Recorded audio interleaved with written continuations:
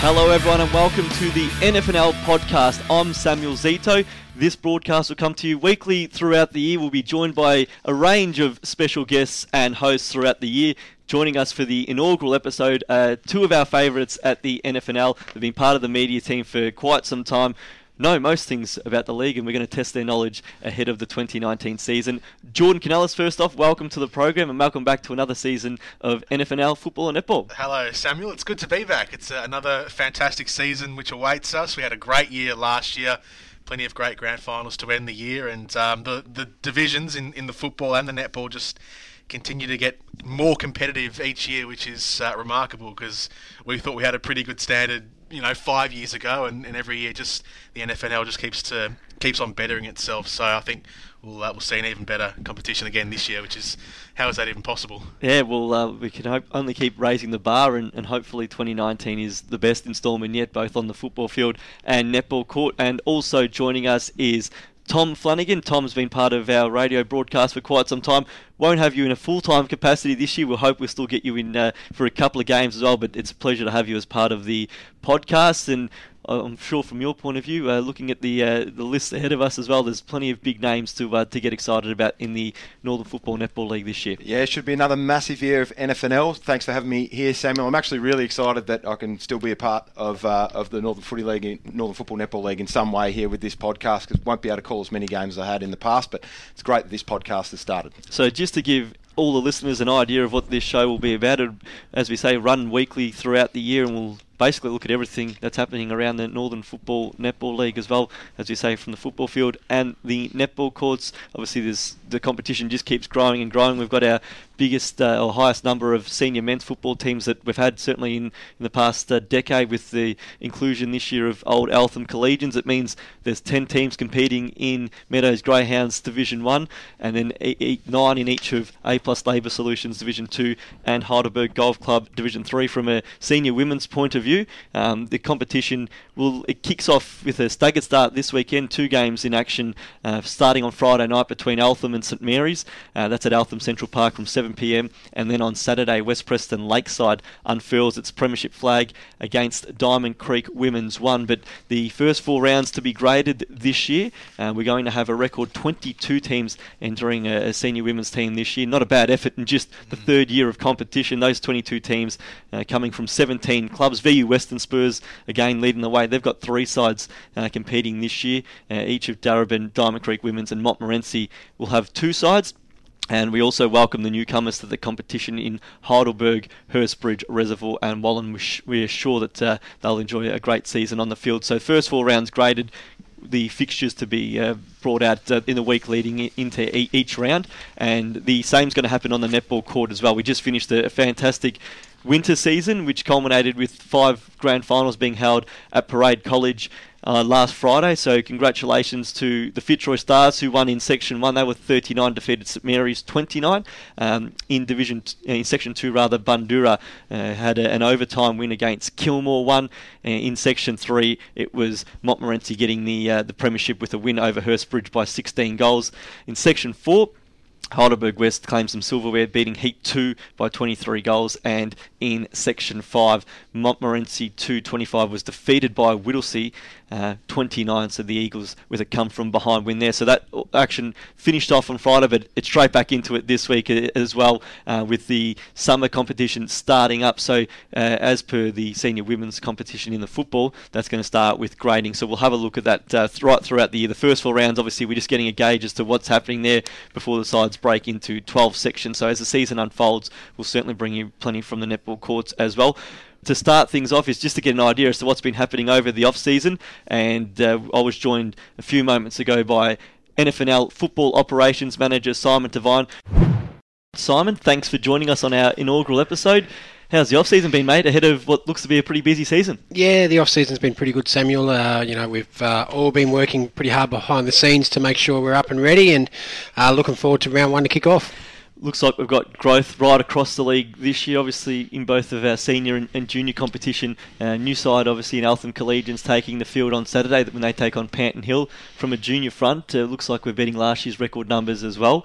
must be thrilled with the rise in participation going into the new year. Yeah, we are, and probably also across that senior arm, as you're saying, the women's growth as well has been quite constant, as everyone's known over the last couple of years. But now to have a bit of natural growth in the senior aspect with Eltham Collegians and also with the juniors, boys and girls. We've always, again, seen a sharp rise in girls football, but it's starting to taper off, which we knew it would, and all of a sudden the boys are starting to get back into the game too. So we're really looking forward to what's to come there. With Old Eltham coming in, obviously the decision's now been made that there'll be no relegation from second division, A plus Labour Solutions Division 2. They obviously come into Heidelberg Golf Club Division 3, but we've got a current situation where there's 10 sides in the top flight, 9 in the second division and 9 in the third division. Looking ahead to 2020, albeit that's still well down the line, but obviously with not having a side relegated from second division this year, looking to stabilise that second competition, which will have 10 sides next year. Yeah, 10, 10 and 8, and I think a lot of people probably remember a couple of years ago when there was only 7 teams in that Division 2 competition, which made it quite difficult for the clubs as well as us in relation to fixturing. So we're excited to consolidate. Division 1 obviously has always been there, but now Division 2, and then, again, we know there's a high growth coming through our northern corridor, and, there could be more teams come out of the fold in the future. In terms of our under-19s competition, that was graded last year in the first 4 rounds. We're continuing that this year. Obviously, good to have really good numbers. I think it's 6 sides more than we had only 3 years ago that we're coming up to as well. So obviously looking to continue that trend. Grading seemed to be a success last year when you look at how the competition structure ended up, and a pretty close top 5 in Division 1 and giving opportunities to sides in second division. But you obviously must have been happy with how that worked out to do it again this year. Yeah, we were, and I think the other thing is, whilst we did the grading last year, it was actually just about Division 1, so there was no teams that were looking at Division 2 to be promoted to Division 1. This year, grading is across both divisions, so there could be movement from the bottom up and it could be movement from the top down. So I think we've had about 11 nominate for Division 1. There's obviously 2 clubs that have 2 teams in Greensborough and Eltham. So it'll be interesting to see what unfolds in the grading rounds, and we're very happy with the results from last year. As you said, a bit more competitive balance, which, because it's an age-based competition, it's something we need to continue to be mindful of. Although it'd be great for everyone to have, as we know, the traditional 19s reserve seniors at every venue against the same opposition. If the kids are turning around and getting smacked by 120 points each week, they're not going to hang around for too long. So the clubs are actually on board too, which is fantastic. With our senior women's competition, it will be 3 competitions, but they're following the trend of what we did with the under-19s last year, and they're graded. So the first 4 rounds, every side, all 22 teams in the one competition, so to speak.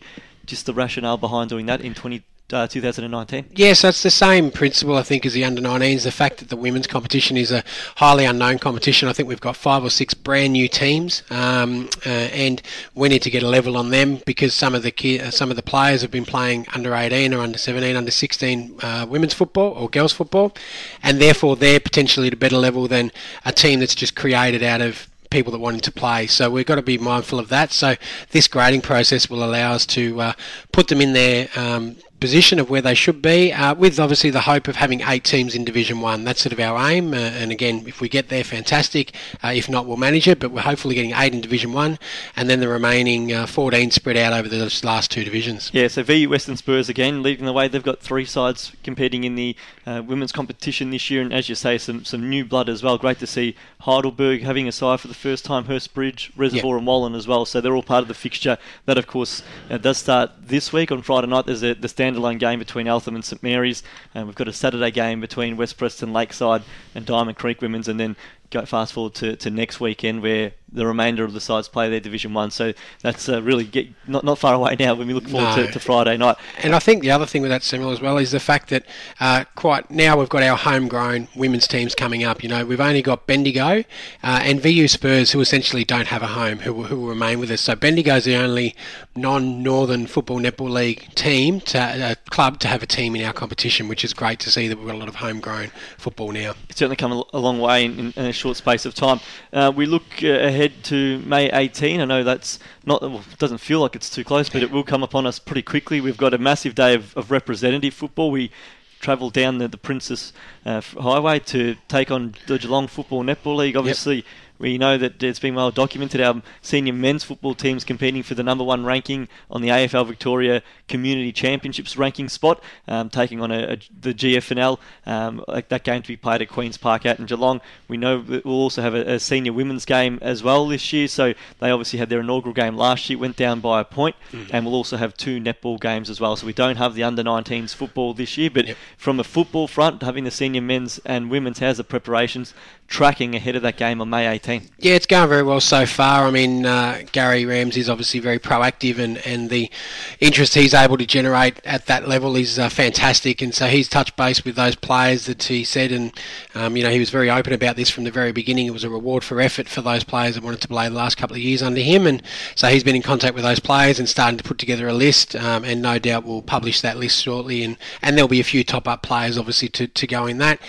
With the women's, again, we're probably in a similar position whereby we don't know what's out there because there's so much new team and new talent coming into the competition, so we will invite back those that were part of the team last year that are still in our competition, and then we'll obviously put a call out to clubs shortly, but both Gary and Caroline are absolutely excited for the prospect of what's going to happen over the next sort of 3 or 4 months, and then hopefully come away with 2 wins, and especially with Caroline, I think she's thinking a bit of a redemption for that 1 point loss in extra time. Yeah, it still burns, doesn't it? In terms of our football competition at a senior level, there's some new rule changes all sweeping across the league, in fact, that are going to come in. It's been, again, well documented, some of those new rules, some of those different interpretations as well. Obviously, a lot of work's gone into, I guess, teaching the clubs that. I know at the coaches' night that Martin Ellis, our director of umpiring, addressed the audience, and so too did one of the AFL umpires as well, Matthew Nichols. But we also, obviously, as well as documentation that goes out to clubs,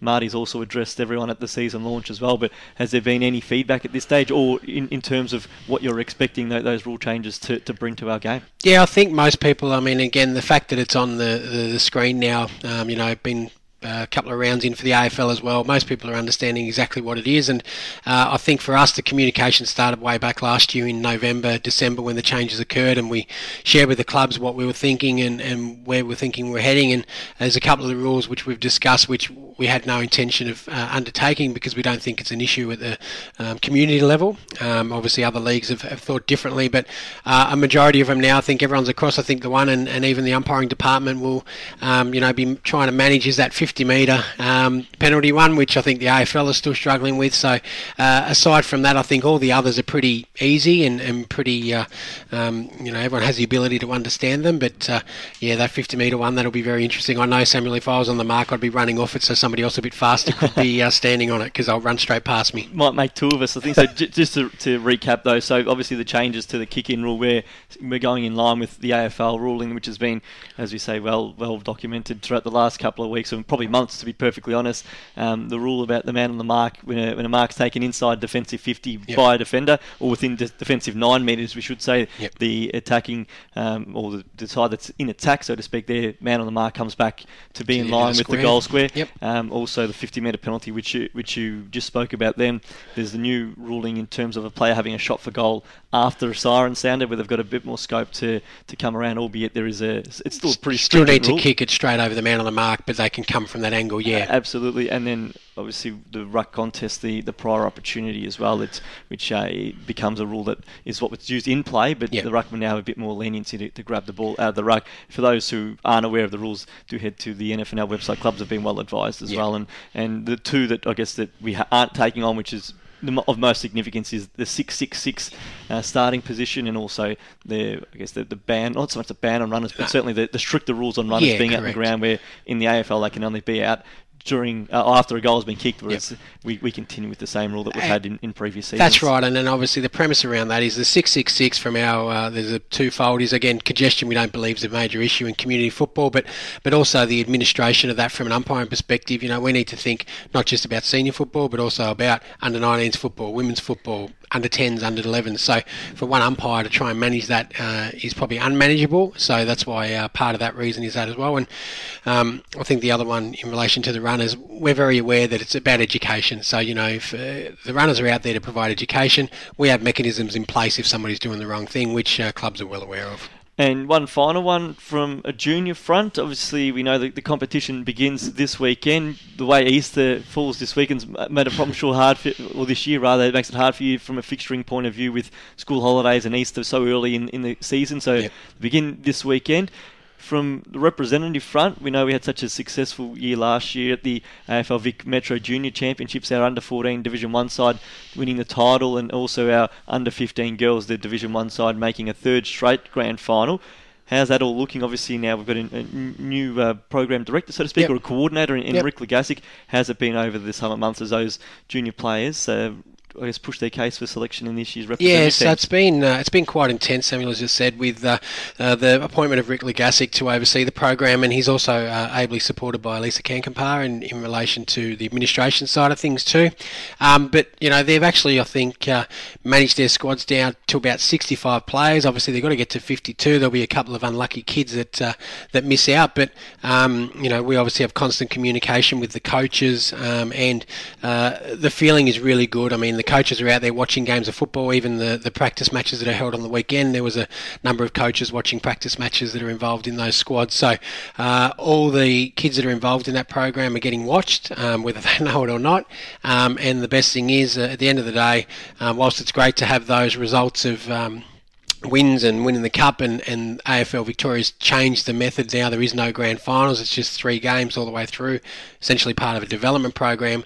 For us as an organisation, it's about sending those kids back to their clubs, better players, to hopefully lift the standard internally. So then when you go out on a weekend, it could almost be like a representative match each weekend. So I think our coaches understand their role in that, and for us as an organisation, we want to make sure we continue that as well. Well, Simon, we appreciate your time. We know it's a very busy week as the football competition starts again, beginning this Friday night, I should say, with multiple games. There's a senior men's game between Northcote Park and Bundoora, an under-19s game, and also the senior women's game, as we mentioned just a few moments ago, at Eltham Central Park. So we appreciate your time. Best of luck for the season ahead, and I'm sure we'll catch up throughout the year to just talk about whatever's going on around the Northern Football Netball League. Perfect. Thanks, Samuel.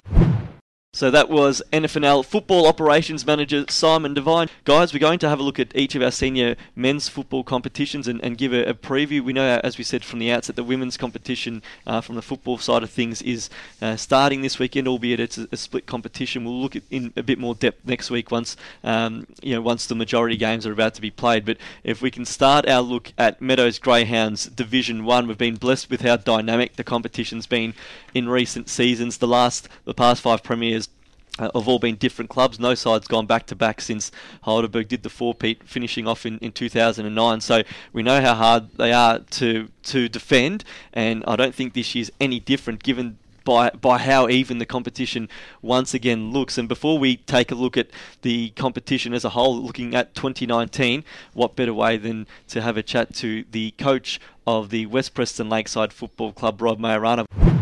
Rob, welcome to the NFNL podcast. Obviously, it's been a massive, probably 12 months for your club, culminated by last year's premiership win. How's it all been over the past 6 months as you prepare to defend your title? Yeah, thanks for having me, Sam. Yeah, no, it was a big achievement last year by the club, but quite quickly back into training and preparing and planning and trying to improve. So the off-season is filled with hard work, but yeah, mighty proud of what the boys in the club were able to achieve in 2018. It's obviously, I mean, any premiership win is just so hard to attain, but as you often hear in AFL circles and right back to local level, it's even harder to then defend the title. How much work has to now go in to the preparation, knowing that there's 9 other sides out there to take your mantle? Yeah, it is a challenge. We're obviously going to have sides come after us, or at least put a fair bit of time into us, but the competition's so even, you really need a little bit of fortune and luck, that's for sure, and peak at the right time. But we've worked hard over the pre-season. We still think there's a lot of improvement and growth in our boys. So it's about executing well, practicing and getting better at what we do and play to our strengths. So, yeah, hell of a lot of time goes into it. With last year's premiership campaign, obviously from probably that midpoint onwards, I mean, if your first 9 rounds were pretty good, but then you really hit your straps. I think there was only the one loss in that back run home. But you say there's obviously improvement there. We really saw that in the back half of the year, and with so many youngsters coming through that side, do you think just natural progression will get them to take their game to another level this year? Yeah, I'm hoping so. I've got full belief that the boys are working hard. There's certainly the talent there. The unknown factor is the desire and the will of the boys. But from what I've seen so far, they're well grounded and want to get better and back up again. And we'll certainly give it our best shot. We've got some young boys pushing through. There were a handful of guys that were stiff not to play in that grand final team that will improve and hopefully work their way in. There were a couple that missed out through injury, so there was certainly some more upside, we believe. In terms of, I guess, that grand final side, and now looking ahead to round 1, which is only a few days away, I mean, how many changes would you predict potentially could be facing the side heading into round 1? Yeah, there's a number of factors affecting that. One is injuries with availability, round 1. Then we have VFL selection sometimes that can come into it. And then just form and blokes that have worked their way in and pushed past other players. So the fight for spots and the depth is certainly good. That drives standards. But we could have up to 5 or 6 changes, I'd imagine, between the grand final side and round 1. You talk about VFL selection. Obviously, Matt Signorello comes back from Adelaide, and I understand he's obviously listed with Port Melbourne. A few of the youngsters as well, Federico, also McVeigh and Glover now with North Melbourne and Collingwood respectively. I mean, is that just, as you say, a waiting process, or do you have some idea as to which ones are more likely to play VFL and which ones you're more likely to see back at West Preston Lakeside? Yeah, you have an idea, but you just never know because depending on what happens at a higher level with AFL and injuries and health, that opens up opportunities, etc. So, yeah, you have an idea, but that could change from week to week. So we're fully supportive of those boys pursuing their dreams and wanting to improve themselves and play at VFL level. I think that's great for them. The good thing out of the successful year that we had last year was that there was some interest shown in some boys, which I think is a great advertisement for the NFNL with the quality and the talent that we have with the young kids coming through. In terms of the competition around you, it just seems like such a massive year. I guess there's been so much change at some of the other contenders. How much insight do you take into what is happening around you with other clubs? You certainly keep an eye on it to see how they're progressing and what they're up to. But my primary focus is on our group and building the list and developing people within it. But yeah, you keep an eye on what they're doing, and it's certainly going to be another even year. Last year was unbelievably even, where any team could beat any team on any other team on their given day. If you're off 5% at your best, you're vulnerable, and I think that's only going to exacerbate in 2019, given what I've seen with recruitment and other changes. Round 1, Heidelberg at home. You obviously get the opportunity to unveil that premiership flag in front of what's hopefully a pretty big crowd. I mean, it's an interesting one when you come through a pre-season where there's so much focus obviously on the year ahead, but how much individual focus goes into just that first game and trying to get everything right so that you're peaking right at round 1. Yeah, well, that's all we're focused on at the moment is round 1 and picking our best side to try and topple Heidelberg. So. A fair bit of planning goes into that first round to get off to a good start. But it is a long year. It's a marathon, not a sprint. But getting off to a good start is obviously helpful. But Heidelberg are a good side. They're the only team that we didn't defeat in 2018. So we're got a lot of respect for Heidelberg Footy Club and the work that Frank and the crew down there are doing. Well, we really appreciate your time in joining us in the podcast, and we wish you all the best in your pursuits for going back-to-back in 2019. Really appreciate your time, Rob. Thanks, Sam. Great to hear there from Rob Majorana. Obviously, it's a massive challenge, as he mentioned, to go back-to-back. Obviously, the side's looking at getting some natural improvement from within. I think the interesting thing out of that is how they actually go about juggling VFL-listed players issue with Sam Glover and Liam McVeigh. As he's saying, it's a great advertisement for the Northern Football Netball League that our players who are playing in the league are also being looked at by higher, your club playing in higher competitions as well, but also some of the players coming into the side with being VFL listed as well. But West Preston Lakeside won't be the only side that has to contend with Adam Meadows Greyhounds Division 1 this year. So many high-profile recruits coming into the league, many of which are also committing to VFL clubs as well. So it's going to be really interesting, boys, as we try to take a look at what potentially might be. And first off, guys, we look at just some of the leading contenders from last year. Obviously, we just heard from Rob Mayorana there with West Preston Lakeside, but the likes of McLeod, Bundoora, Greensboro, North Heidelberg all played finals. They've got some significant list changes this year. First off, just looking at Bundoora, so many players from that side that we've become accustomed to seeing on a week-in, week-out basis aren't going to be there this year. Plenty of change, and McLeod probably in the same boat as well. Yeah, they've lost half of their first pick team from last year. You look at the likes of Josh Grabowski, Ricky Dyson, Liam Byrne, Peter Hood, Joey Palazzolo. They've been superstars for the Bulls for a long period of time, and now they're all gone. So it's going to be a real refresh down there at the Bulls, and it's tough to recover from that hit to your first team. But it's going to be interesting. The new coach, obviously, as well, Andrew Sturgis, very thorough, very enthusiastic about the role as well. So I think he's a great acquisition. We know that he's obviously been at the club last year in an on-field role, obviously, as a player, but also helping out behind the scenes as well. He helped out with Coburg too, so brings a lot of knowledge to the club. But how do they go about gelling? There's some good names coming in. Luke Collins, Matty Evans as well. Ray Connellan, who's on St Kilda's list last year. Daniel Venditti's a massive one coming across as well. 3-time Coburg best and fairest winner. But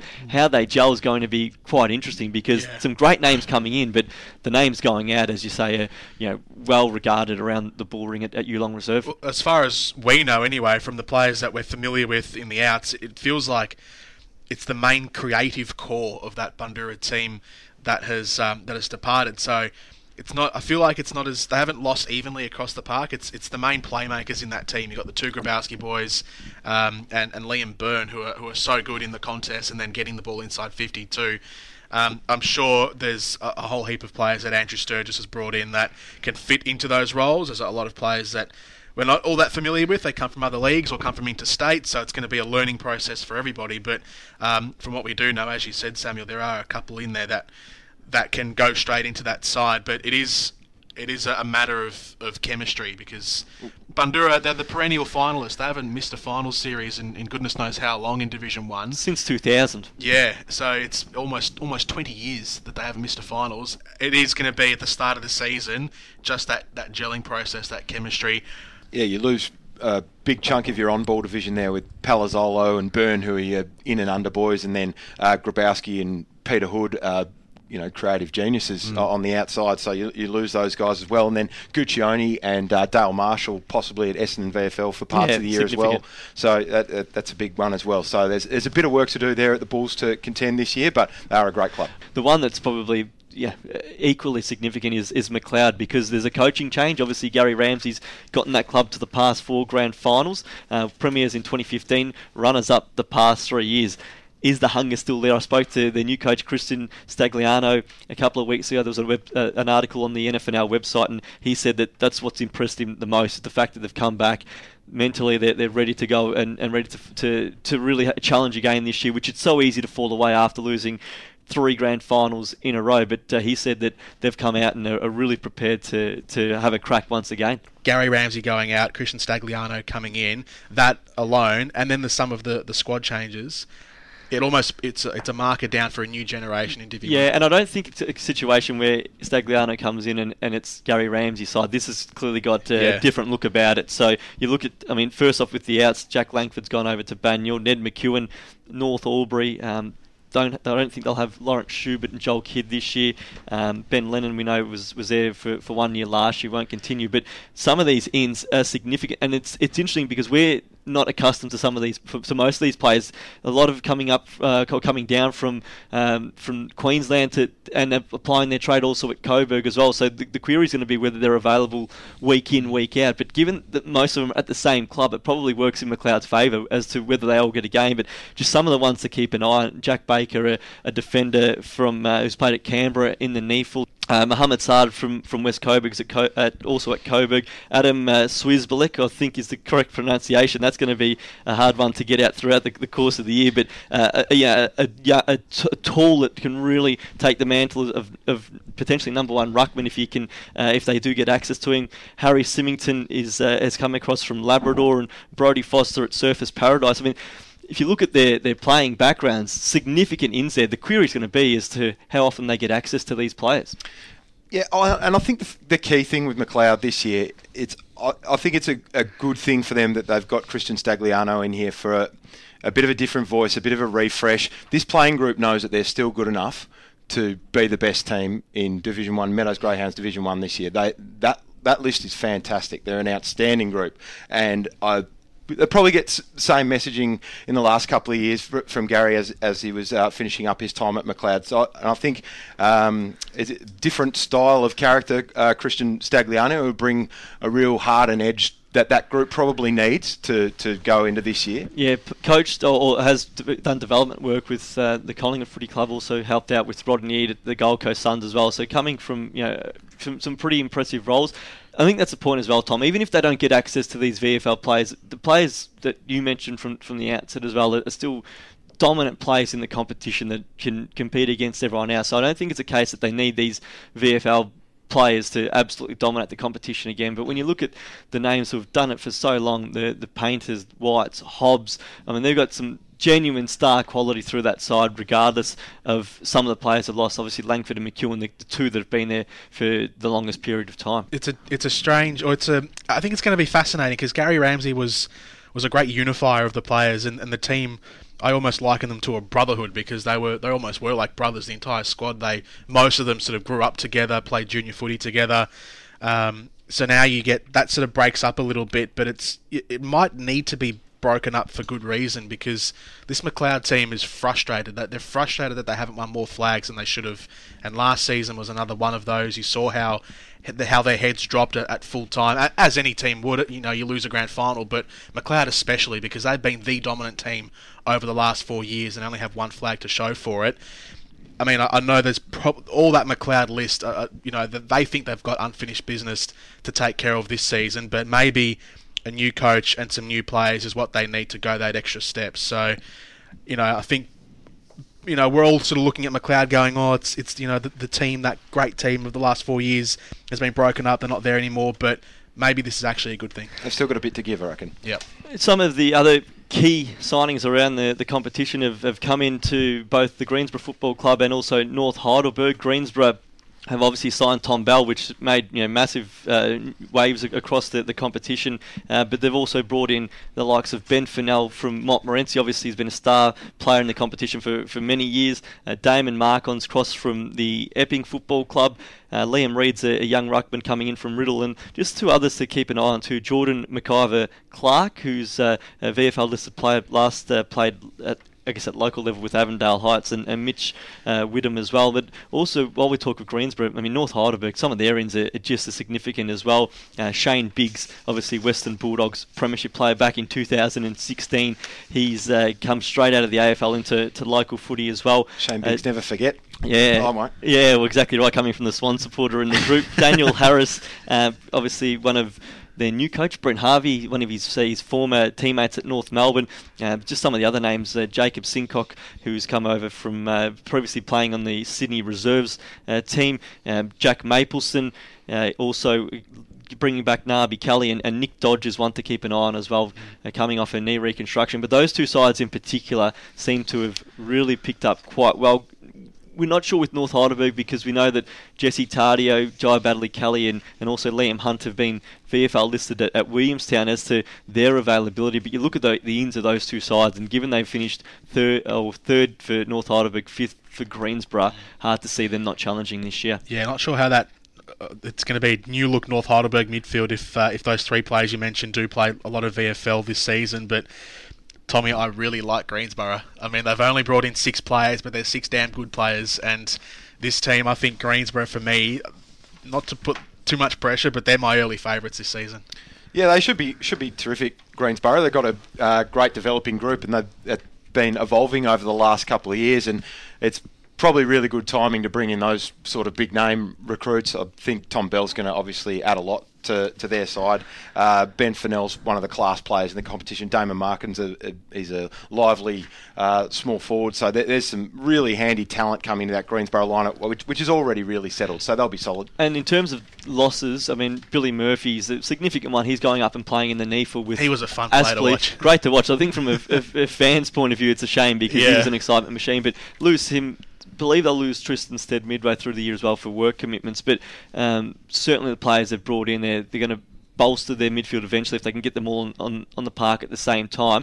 Two sides who we'll also keep an eye on, probably three to be perfectly honest, because they're the three that were in the three places just outside the top five last year. We're obviously the Heidelberg Football Club, Montmorency Football Club and Northcote Park as well. Northcote Park, massive in there, bringing in Jackson Starcevich full-time. They've done pretty well on the recruiting front, bringing in, first off, Kyle Galloway, who comes from Caroline Springs but has previously been on the Sydney list, a big ruckman there. Charles Lafanu and Hugo Brecky as well coming in from WA. Get Damien Galafaro back. So there's some good ins there. And from a Heidelberg point of view, some handy ones with Jack Blair crossing from Collingwood VFL and also Anthony Bonadia returning to footy. Two to look out for there are Tom Schneering and also Matt Schneering. Tom listed at Williamstown, but two, if they can get on the field more often than not, that they'll, I think, do some serious damage to it. And then also Montmorency, well, the key changes to the coach, obviously Gary Ramsey coming in, replacing Ben Haynes. They've lost some serious talent though. Luke Collins has crossed to Bundoora, Ben Fennell to Greensboro, and Jake Potter's gone back to South Morang. Lose a ruckman in Joel McClellan, who's been their number one ruckman for the best part of 5 years. He goes to Panton Hill, and also the other one that is Tyron Leonardis, who only played a handful of games, but he's crossed over to Watsonia. Inns, Jai Robinson, the key one, also get back Billy Jenkin. But those three were just outside the top five last year.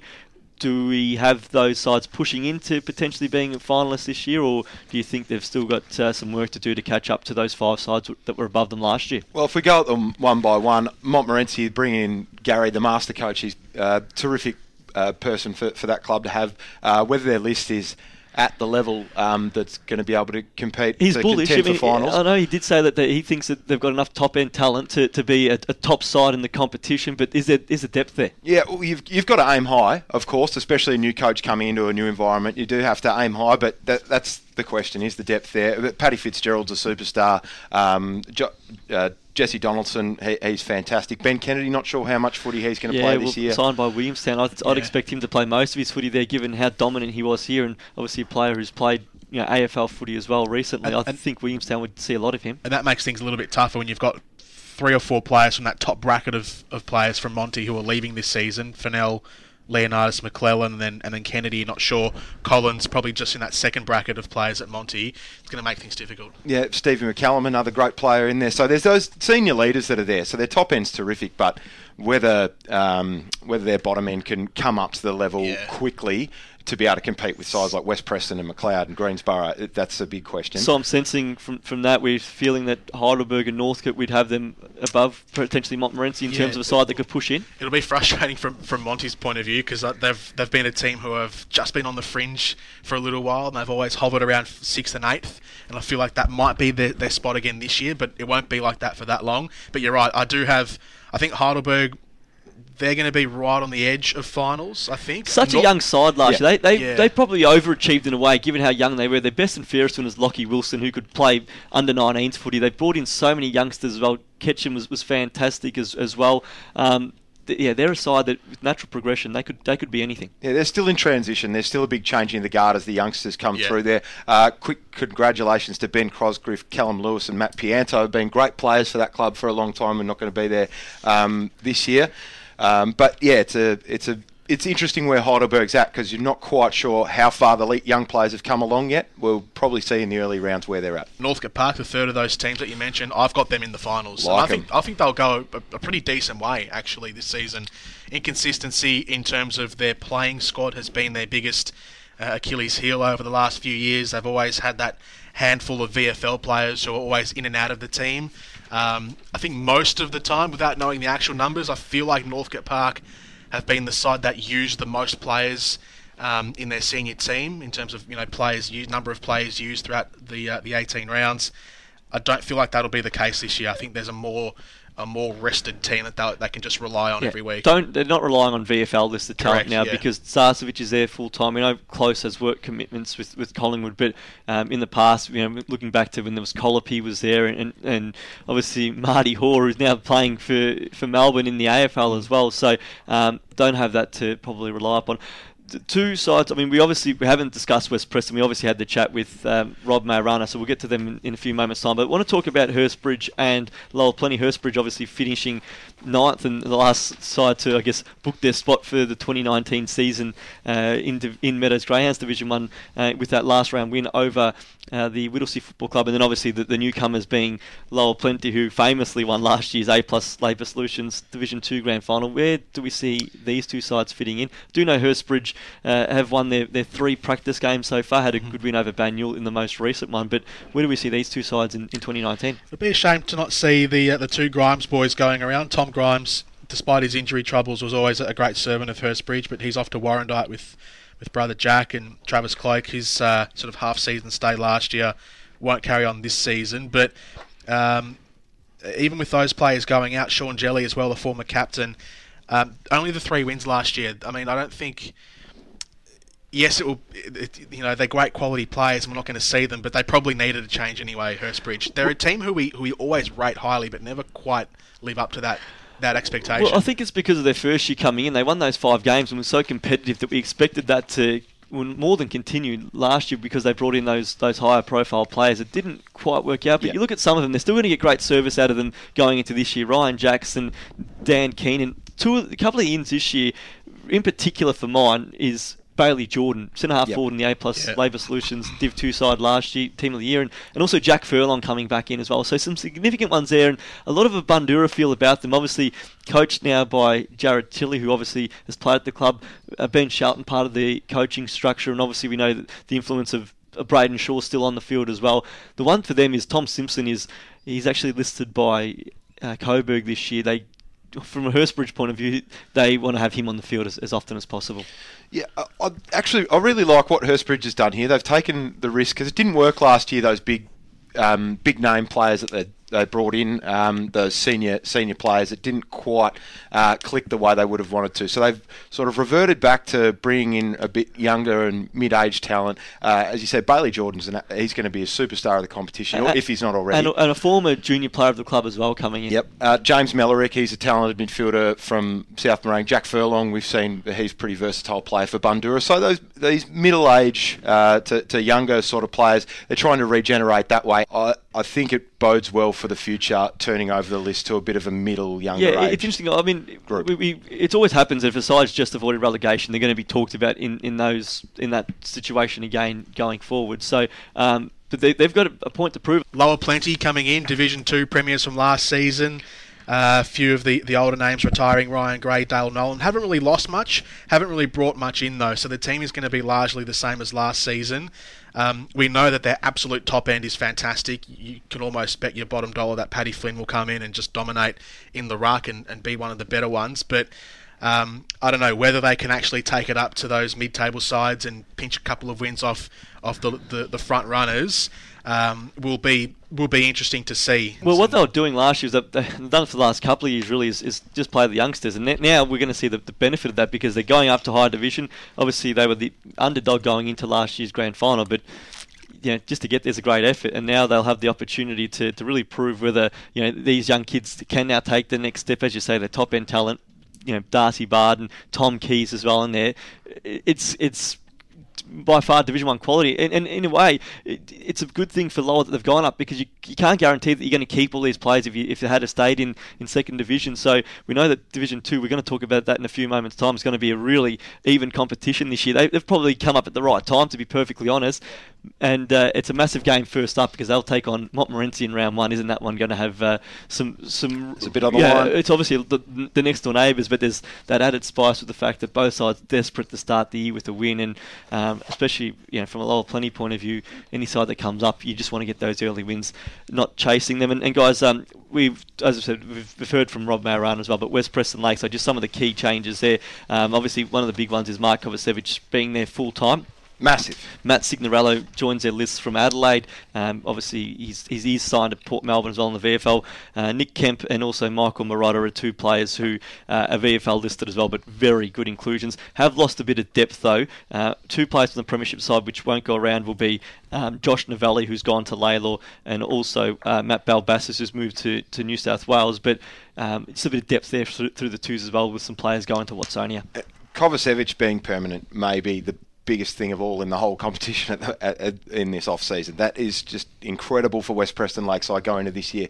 To keep pretty much their whole premiership team and to have Kovacevic going in for the full year is just huge. That's huge for them. Well, guys, I'm going to put you to the task now. We're going to just try and look at a top five to some description. Won't ask for a premier, so much can happen in the final series, but just having a look at everything at hand and what's in front of us.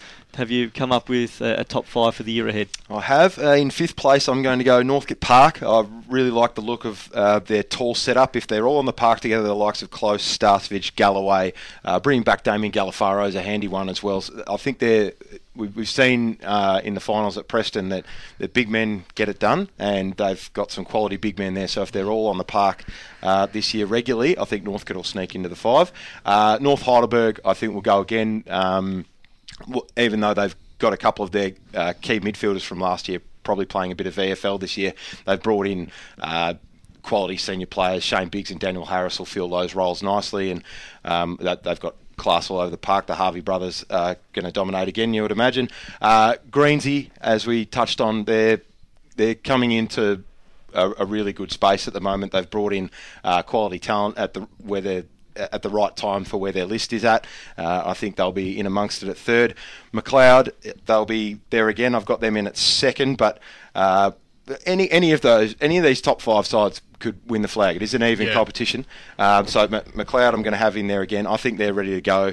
They've got a bit more left to give that group. At first, I can't go past West Preston Lakeside. They are the benchmark. They showed in the last quarter and the second half of the grand final last year just how tough and resilient a side that they are. And as I said, with Kovacevic being back, that's a massive, massive boost for them as well. In fifth, I've got North Heidelberg. I think I'm not quite sure how big the gap will be between the top five and the bottom five, between fifth and sixth even. I've got Heidelberg just missing, so I think that gap might be pretty close. North Heidelberg, though, I think just a slight drop. I think generally the top five will be pretty close, but if that midfield group, it was probably one of the best midfield groups in the competition last season, and if with Jesse Tardio and Jai Badley Kelly, Liam Hunt all play regular VFL, that's going to be a big hit. They did recruit well, though, North Heidelberg, so that might counterbalance. Fourth position, I've got Northcote Park. Like you, Tommy, I really like the big players they brought in. Kyle Galloway will be massive for them. Ruckman are such a vital commodity in the NFNL. Every team or most teams have a really top quality big man, and you need a top quality ruckman to be good in this competition, because all the ruckmen seem to be part of that elite group, alongside the smaller midfielders, and Kyle Galloway I think can fit into that role for Northcote Park. Third, I've got McLeod. It'll only be a slight drop. They won't finish top two in my opinion, but they'll still be there, and even McLeod have absolutely the ability to win the flag from third position. Second, I've got West Preston Lakeside. They'll be right up there again. They've managed to hold on to the core group of that premiership team. They've got some depth as well. They used a lot of players last season, and a lot of those depth players have stuck around, barring maybe 5 or 6 who have gone to Watsonia, as you mentioned, Samuel. And then first, I've got Greensborough. I'm buying into the hype of some of those big name signings. I think they'll be top of the table this season. That squad, that Greensborough squad, just looks so well rounded.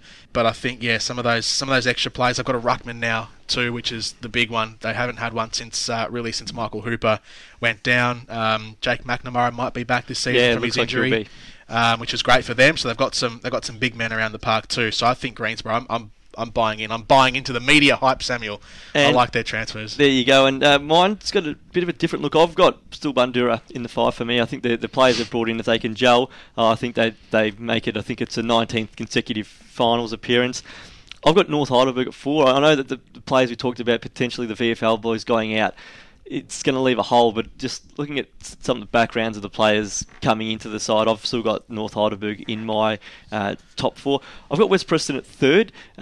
Great run to the final series last year. Their top-end talent's amazing, but I just worry that if they do lose some of these VFL-listed players and a few of their better reserves players moving to other clubs as well, perhaps depth gets tested, but it's all going to depend on how often they see the VFL boys, the Glovers, McVeighs and whatnot, and if they see them every week, they'll probably finish higher. I've got Greensborough pushing up to the 2nd spot on the ladder. I think if they do see Fennell and Bell for the majority of the season, that midfield, coupled with such a strong defence led by Nick Riddle, Dan McClendon if he's fit again, young Croxford's become a really good player, and Jack Johnston as well. It's going to be the forward line, but I think with a midfield like theirs, if they get those players on the park, they'll get enough opportunities forward. And I've still got McLeod at the top. I think they've got that many VFL blokes coming in. I'm thinking that some of them have to play. I think that a lot of them at the same club means that they're going to get access to them. Last year they only lost 2 games in the home and away season. So I think based on that, obviously they have to cover a few of those key players going out. But Matt Dornoff coming in as well has been a good player in our league for quite some time. And I think the one that, I haven't got Northcote Park and Heidelberg, which have been mentioned in the past. The Cougars, for me, the only reason I don't have them there, I think they're top-end talent. If Close and Starcevich play the majority of the games, good luck stopping them. But just depth for mine for this year. Do they have it? The reserves battled last year, 9-19s. Do they have enough coming through when you inevitably get injuries and whatnot? And Heidelberg, I think they're on the right path, and they're probably my bigger watch as to side missing out. Boys, we've had a look at the Meadows Greyhounds Division 1 competition. Now time to take a look at A+ Labour Solutions Division 2. 9-team competition this year. It means there's 4 games per weekend and a bye.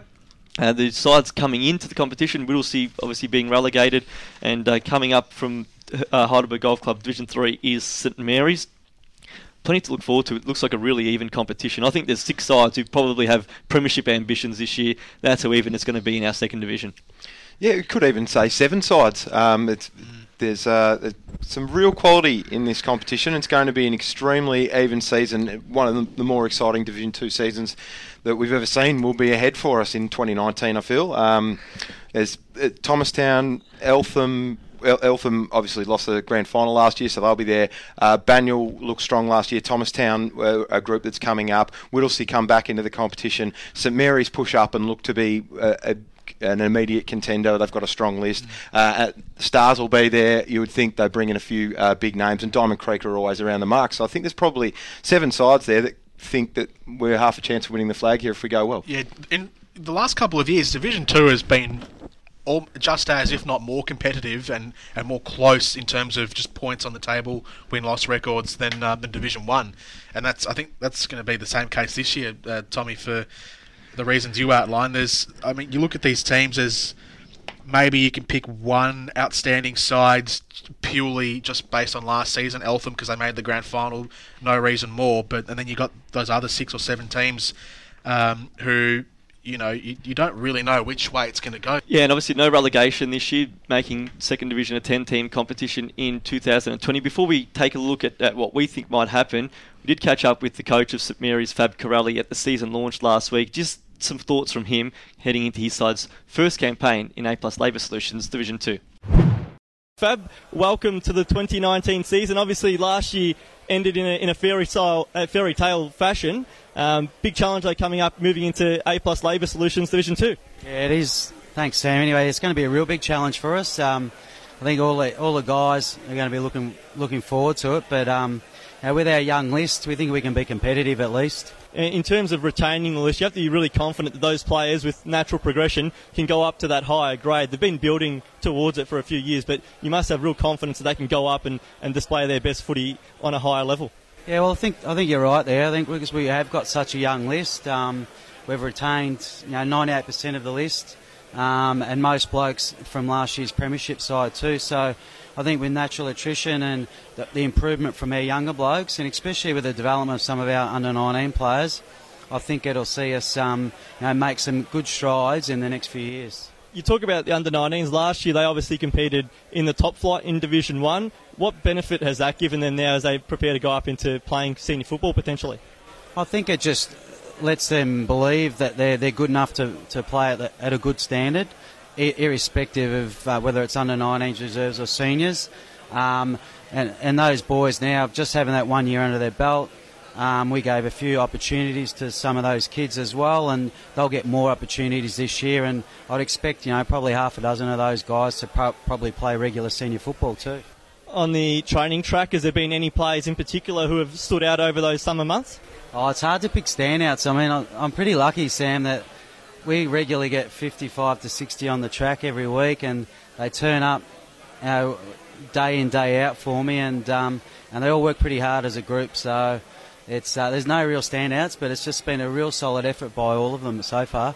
And the club as a whole, obviously the first senior premiership last year. Can you just give an insight into what it meant to hold up that silverware for the St Mary's Football Club at the end of the 2018 season? I think it's a lot of work went into it, from their foundation years, and they went through some tough times, and then the last few years, obviously, they've been building to some success, and we achieved that ultimate glory last year, and it just meant a hell of a lot to so many people who put in their hard yards to make the stand and develop that senior club nearly 10 years ago now. So it was a special few days for a lot of people, and still for those people, they're still very proud of that achievement, and it was wonderful to be part of it, to tell you the truth.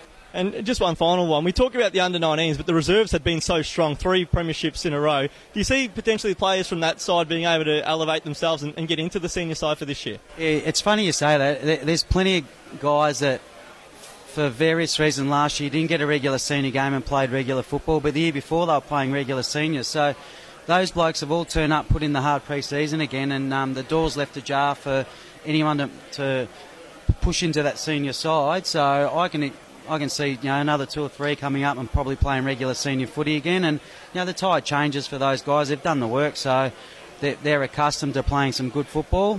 And I think we'll see a few of those guys step up as well. Great to hear from Fab Corelli there. Obviously, it's going to be really interesting to see how St Mary's goes this year. As we say, they've waited a long time to push up from 3rd Division, and they get an opportunity. And it's going to be at least a 2-year stay, given the fact that there is no relegation next year. Guys, who do we have at the top of the pile? Some really big inclusions across the league in terms of some of the recruits coming in. Adam Oxley joining Eltham from Collingwood. He is Collingwood VFL listed those, but if he plays enough games, it obviously strengthens that Eltham lineup. At Banyule, some real talent there coming in. Tim Martin's a 2-time winner of the Bendigo Best and Fairest Award in the Best Bendigo League, I should say. So he's a ruckman coming in. Obviously, he's joined by Jack Langford, Ricky Dyson as well, and then all the way through. I mean, you look at even the Fitzroy Stars. I mean, they've got all those players who've played at the club for a number of years, left last year, have all come back in. Kane Proctor, Peter Hood's back there. Superstar. Jai Burns as well. Then look at some of the talent bringing in. Carl Groth is coming across from the VAFA, but he's won a host of awards throughout his career. Also, some of the other players who have played at the club in the past. Corey Wanganine's another really good inclusion. Yep. And one to keep an eye on is young Jake Firebrace as well. Comes across from Craig Burns, played some Calder Cannons footy too. Even down to a Thomastown who bring in a player like Daniel Caruso, who's been a sensation in 3rd Division the last couple of years. Only a young player, but he'll add to their list, and even down to Whittlesey, who's gone the younger approach as well. So where do we see the season potentially panning out, because we think it's going to be so even, and it really starts from the outset in round 1. Looking at some of the matchups, we've got Thomastown hosting Eltham and Fitzroy Stars hosting Diamond Creek. They're sides that we have in our finals calculations. It feels like from round 1 there's already games that are going to have an impact when we look at a top 4 at season's end. Well, you look at the list on paper, and for mine there's 3 standout sides. Eltham clearly have some amazing top-end talent. You look at the Glasgow's, and Anton Woods is a superstar. Brent McCaffer, his CV speaks for itself. They might be missing a few players in the early part of the season, so that maybe takes them down a peg, but they're going to be there at the business end of the year.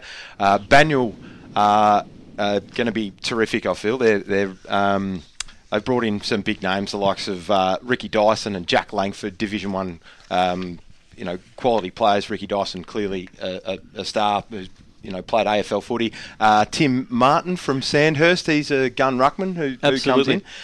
They lose Bailey Jordan, but there's plenty going on there at Banyule. They're going to be up and about. And they were pushing at the end of last year. I was probably surprised when they lost the prelim. I think they were the favourite going in, given the form line. They took it into the finals. They'd beaten Lower Plenty in the home and away season, and then fell short, had a few key injuries on the day. But they were building towards the end of last year. Did beat Eltham at Eltham Central as well, remembering that. Now with the additions coming in, I mean, they're premiership window wide open with a new coach in Paul Harris. So Banyule and Eltham probably the two that you look at just on paper at the start and go, yeah, those two will be there.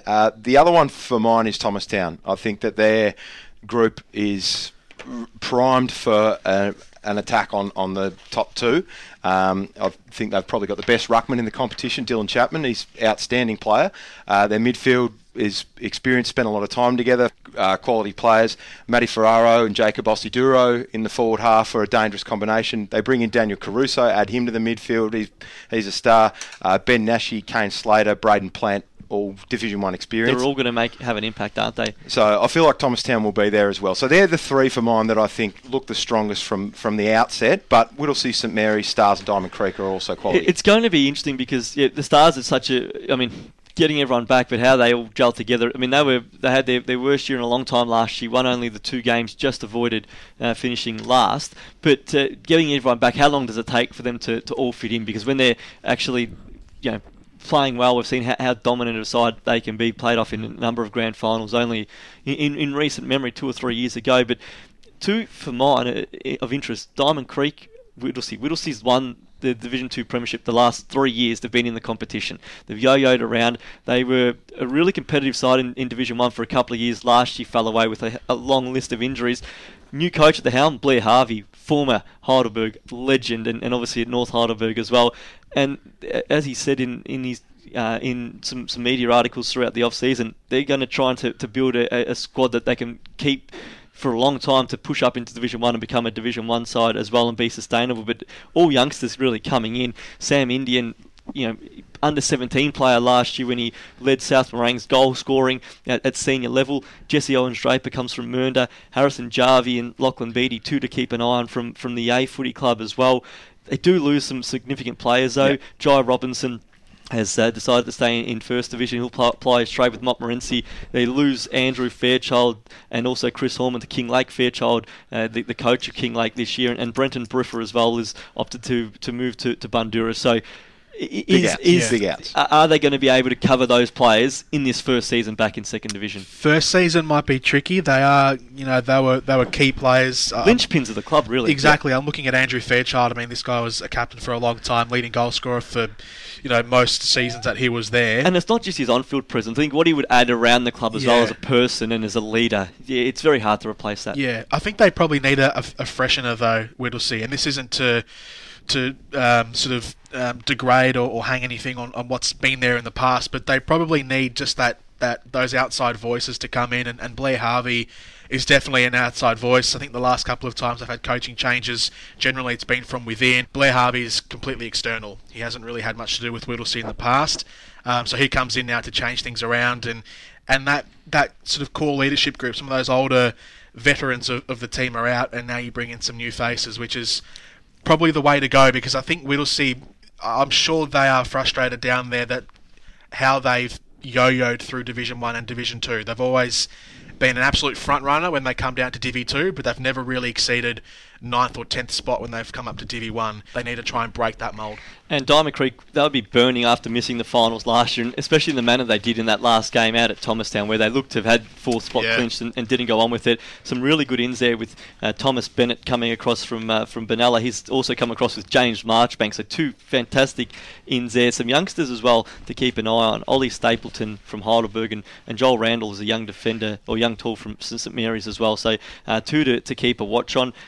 Tim Chapman's a decent out, but I think they've they're improving on their list from last year, which just missed the finals. And for the sides that we obviously with St Mary's keeping almost an identical list to last year, I think it's 98% player retention from last year. So they're looking to obviously been a dominant side in Division 3, which includes their reserves winning 3 straight flags and their 19s just missing Division 1 finals last year. I think they think as a club they've got a pretty good list. And then the two we talked about earlier, Epping and Watsonia. Well, Epping, some key outs, I think, for them. Obviously losing, in particular, Damon Markon, who's playing at Greensboro, but also Jordan Wilkins as well.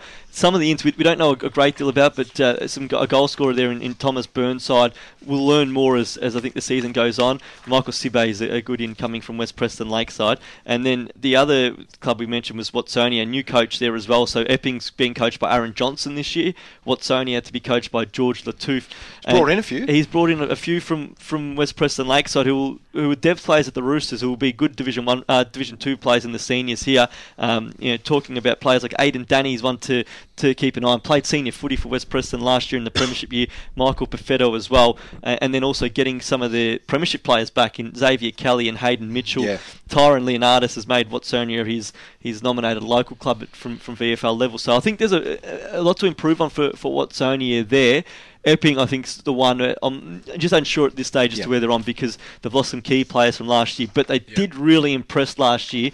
6 wins, 12 losses, really competed well in their defeats as well. So they would think that if they can get that same level of application across the board, that they can avoid finishing in a bottom couple position. I'm most hopeful of that bottom group. I'm actually most hopeful of St Mary's.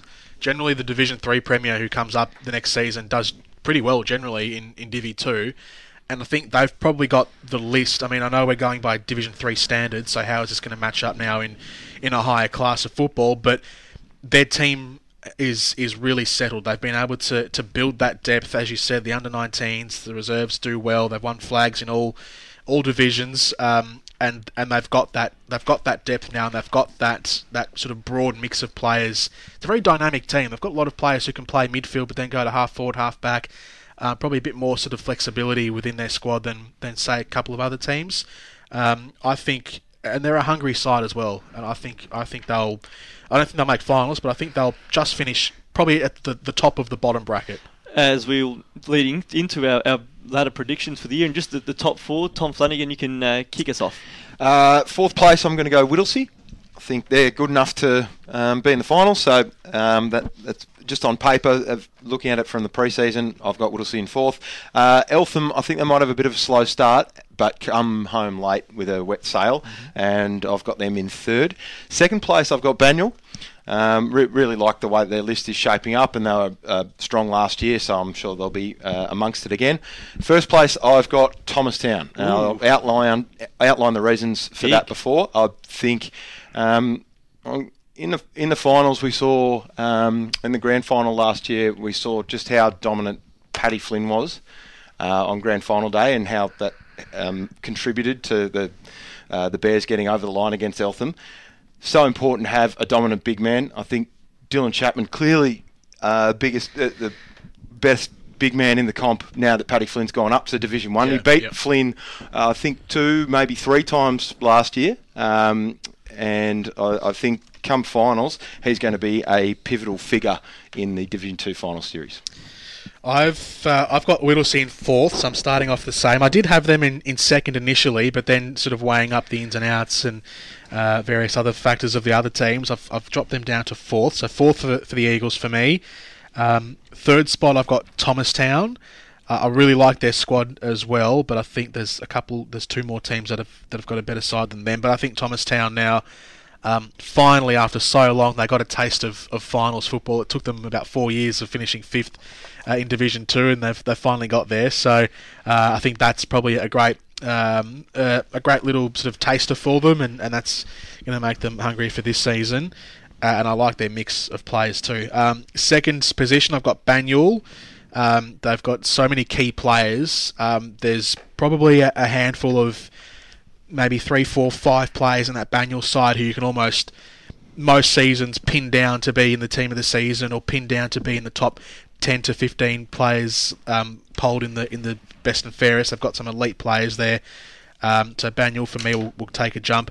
And then Eltham, I've got first again. It's probably low-hanging fruit given they were the best team in the home and away season last year as well. But they've got some absolute elite players. They've got a group of, maybe 4 or 5 players who will be considered for, not might be, but will be considered for the rep side. They've got Division 1 quality across their list, and I think they'll be right at the top of the tree. Yeah, really interesting there. I've got Thomastown in 4th. I think it was a flip of the coin between they and Diamond Creek, to be perfectly honest, and it come up trumps Thomastown's well. I like what they've added to the side, but gee, I like Diamond Creek too, and it's Fitzroy Stars I have in the calculations, but I just think because it's such a new side gelling together, I'm just worried early on if they take time. I think this is a year where you can't afford to be too far behind and playing catch up because it's so much depth through the competition. I've got Whittlesea Footy Club in 3rd. I think with Blair Harvey at the helm, the reserves played in the grand final last year in First Division. I think they've got the depth to be able to overcome the players they've lost. Plus, I like the youngsters they've brought in. I've got Eltham into 2nd. I think similar to what Tom said, I think perhaps a slower start with some players out. Have they covered the loss of Braden Taglieri? Probably not for mine, albeit that midfield with McAfee, Woods, Glasgow, fantastic midfield. But I just think potentially this year with the out of Taglieri and with what happened last year, which was obviously a massive shame for them. Obviously, I think Matt Williamson will be a big inclusion, but he's their main one. We don't know if Oxley's going to play too often. So I think if in terms of the list, it's similar to last year, but I've got them in 2nd. And I think Banyule, with the inclusions they've got, they're the side at the moment for mine. I think it's the side that's maybe the one to catch. We'll now take a look into Heidelberg Golf Club Division 3, and it's again a 9-team competition. Different composition though this year. We've seen St Mary's progress up, the newcomer being Old Eltham Collegians, and as they come into their first game this weekend, they'll take on Panton Hill. It will be the broadcast game. But before we take a look at the competition, let's hear from the president of the Old Eltham Collegians, Ben Crullen. Ben Crullen, welcome to the Northern Football Netball League. Not long to go until that first game. How's it all going in preparation for Panton Hill in round 1? Thank you very much. It's going really well. We're certainly busy, but we've had one of the great pre-seasons the club's ever had. Numbers have been unbelievable, certainly for our little club. And yeah, we've had a couple of practice matches. We played Epping a few weeks ago and Roxburgh Park last week, which has been great to kind of find out where we're at as far as our level goes. Really looking forward to hosting Panton Hill that first game and to seeing a big crowd come out to Turtle Dome. It's been a while since we've had a big crowd out there, and so everything's looking really good. The club as a whole, obviously last year was in a way forgettable on the field. It was a really tough season, but what's the expectation coming into a new competition, obviously a new division, new opponents, so I guess they become an unknown to some descript, but what's the internal expectation for the club going into 2019? Yeah, I guess when we started coming across, our aim was to win a couple of games, but we just happened to recruit really well, a lot out of luck, not by a huge great design. We just recruited great, and we've got a lot of a really nice balance of young players with a lot of raw talent and a lot of experienced guys who have come from A-grade clubs that we think are going to that have really raised our expectations. So I'll probably get in trouble with the senior coach if I aim too high, but I think we're thinking that we might be able to pinch the last final spot and certainly surprise a lot of teams. Just some of the new players into the club, they have Northern Footy Netball League experience. Obviously, John Garrard himself, a former Panton Hill player and coach as well. How important is it having people at the club now who have some understanding of the league and, I guess, the way that the competition runs and how it's played on a Saturday?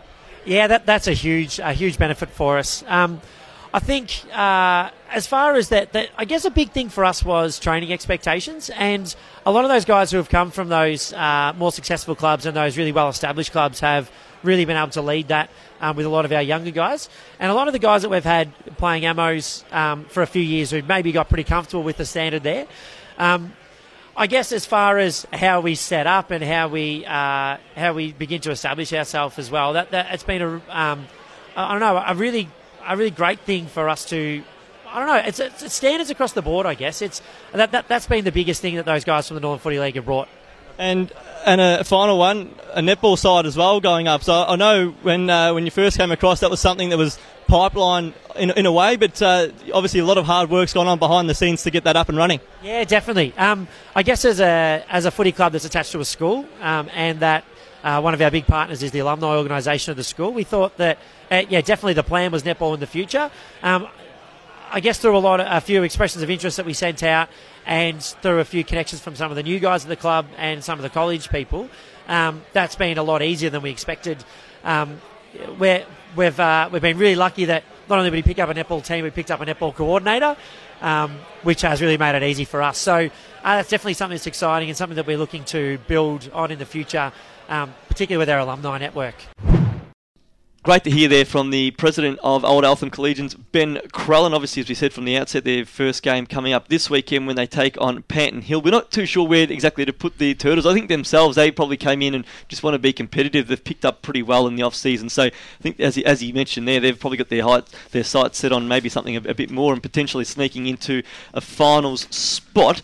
I guess, guys, Panton Hill was the grand finalist last year. Lorimer was a side that really pushed its case late, and South Morang's been a perennial finalist. Do we see those three as the three sides at the top, or is there someone that you think can sweep from underneath and really challenge for this year's flag?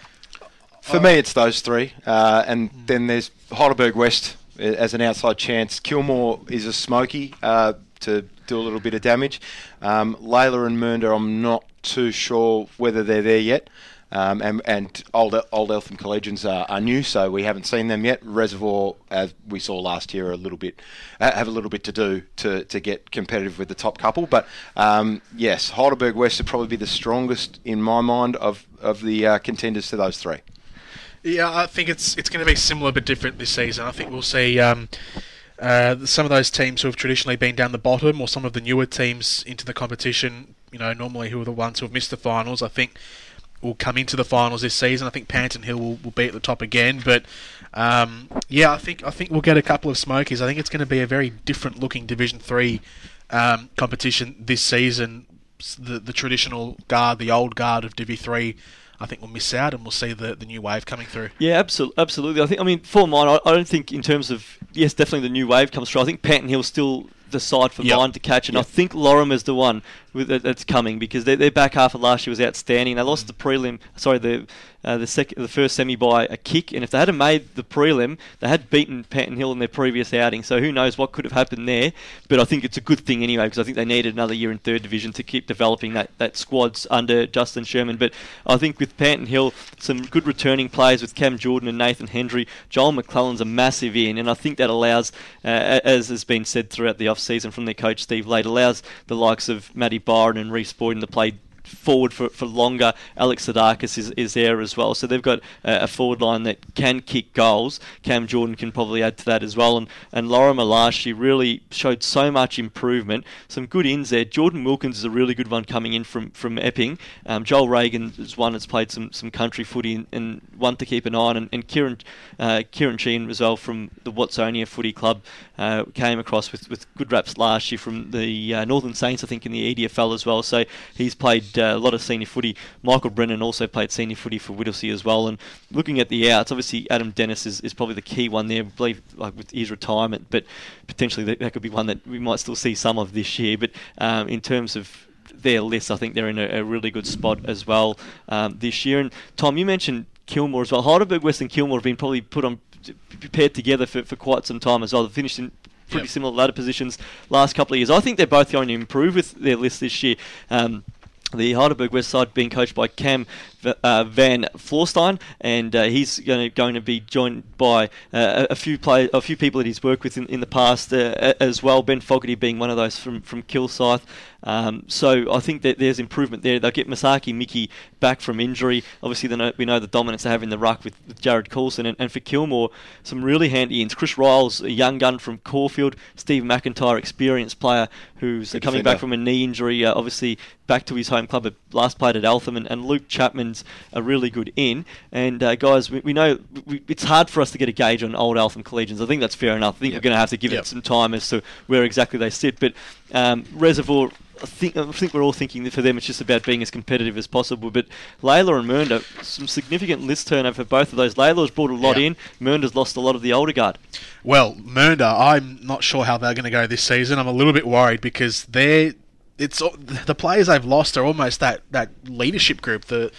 I know sometimes we talk about, you need to refresh the team in order to get some results and to change the look of the side, but you lose the likes of Les Adams, Rowan Davies, who was their premiership captain a couple of years ago, Chris Douglas, great user off half-back, Liam Gray's been there for a while, Jesse Owens-Draper, good midfielder, Saddington and Stefan Isle.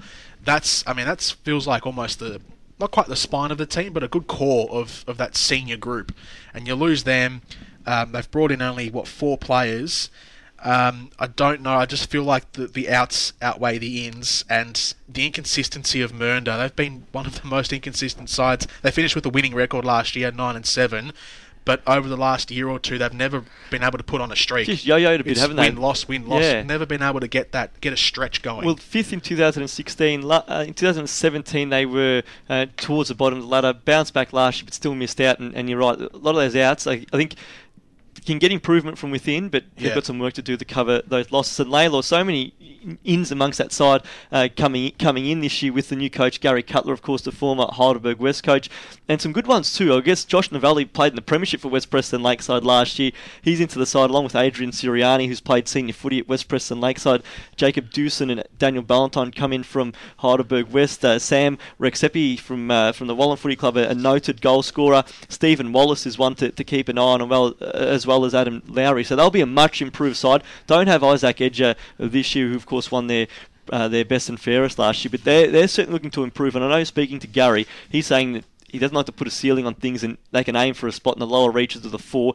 Given they only won 2 games last year, that might be far-fetched, but there's positions open. Obviously, we know St Mary's has left the competition. Yeah. The side that's coming in Old Eltham Collegians only won 1 game last year, albeit it's a very new-looking side. Even we don't know much about them, but it's a very different side this year than it was last year. So there's spots up for grabs, and I guess that leads me into Jordan. You potentially picking a top 4 for Heidelberg Golf Club Division 3 in season 2019. Just a quick word on Layla. Gary Cutler, he could turn out to be maybe the Paul Roos of the Division 3 competition, the coach who comes in and fixes things up.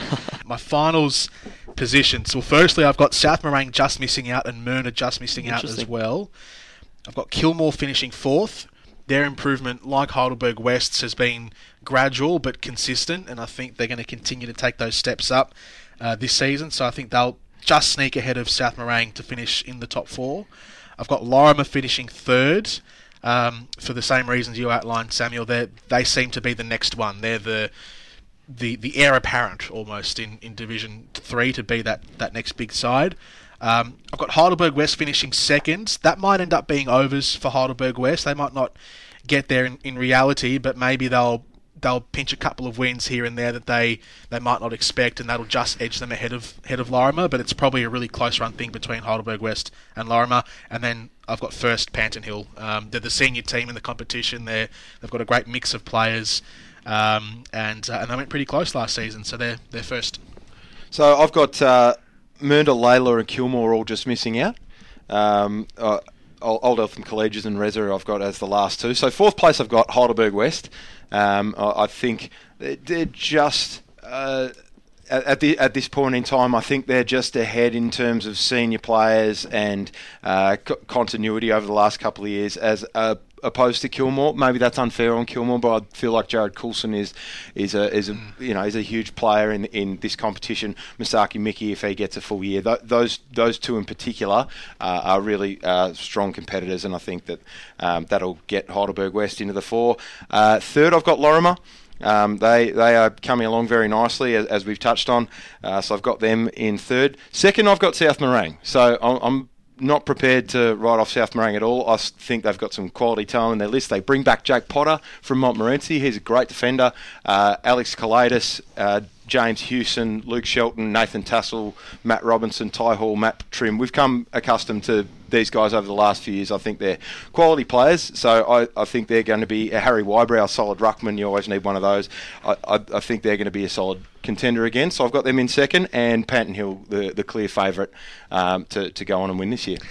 And for my one, I've got Heidelberg. I've got South Morang in fourth spot. I think lost a lot, obviously, but they bring so many youngsters through that side. Last year I wrote them off. I didn't think they played finals last year. They finished a kick out of a grand final. So I think with the youngsters coming through, I think they can still sneak in. For mine, I think it's at Kilmore's expense. I think it's one of those two fighting for that spot, along with Heidelberg West. It's probably I have those three sides competing for the last two spots in the final. So I've gone South Morang into Heidelberg West. I think purely for the fact that Mickey is fit again, and with Coulson, those two are genuine match winners through that side, like what they've been able to build throughout the last couple of years. Brad Moore's obviously a star in the competition as well. It's a shame to see they lose Kiminella. Jake Kiminella goes back to McLeod as well, because I thought if he teamed up with Jared Coulson long term, that would have been really hard to stop. But then versatile big man. Absolutely, but players even like Cam Taylor and whatnot as well through that side. I think it's a season where if they can string everything together, they can. This is their opportunity, isn't it? They've languished for so long towards the bottom, but with so many players going out, St Mary's going up and some other clubs losing some players, this is the opportunity. Lorimer, I think, is the side that's really going to challenge this year. I've got them in second, but I wouldn't be surprised if they were finishing first on the ladder. I just think with the natural improvement from that in that side from Justin Sherman, I think that they can keep pushing up that forward line with Williams and King in there as well. Last year we saw an absolutely great season by Mitch Thompson as well, and I think that they've got enough on that list. Luke Wilson's going to co-captain with him as well this year. I think that they can really have a massive impact. And still for mine, Panton Hill on top. I don't think they have quite the depth of some of the other clubs in terms of a reserve side that probably battles a bit, but they're top end talent, all played Division 1. Joel McClellan coming in means that they can really keep their big forwards at home for longer. Brent Ryan and Mitch Anderson in the back line, I think, are two players who, for mine, really hold down the fort, and they're probably just about the two best defenders in the competition. But then you go through their midfield as well, and I think with Fowler in there as well, under a ruckman like Joel McClellan, I think they've got enough quality on ballers. Conti throw in too, and even Pritchard last year had dominant years. So I think that their midfield gets their forward line enough service. I've got them in first. Well, that's our wrap of Heidelberg Golf Club Division 3. Of course, all the action kicks off this weekend. It starts under lights. We've got Northcote Park hosting Bundoora. We've also got Altham taking on St Mary's at Altham Central Park in the women's competition. Of course, that's to be graded over the first 4 rounds. We've got under 19s footy under lights as well. So big Friday night fixtures. Netball kicks off in the winter season as well, so do get around to the 5 venues we've got netball at this year. Head to the NFNL website for all the fixtures for that. And then, of course, massive day Saturday where the senior men's competition plays through in all 3 grades as well. It's been a staggered start in previous years with Heidelberg Golf Club Division 3 kicking it off, but this year all 3 grades starting on the same weekend, and of course the juniors kick off on the Sunday, so we wish everyone the best of luck there. Jordan, Tom, thank you for being a part of this inaugural program of the NFNL podcast. To everyone that's listened, we hope you've enjoyed it. We hope that we're on the ball with our predictions. I'm sure we'll hear plenty if we're not as the season goes on. But that's our insight from here. We do look forward to you joining us each week of the year. Until next week, you've been listening to the NFNL podcast.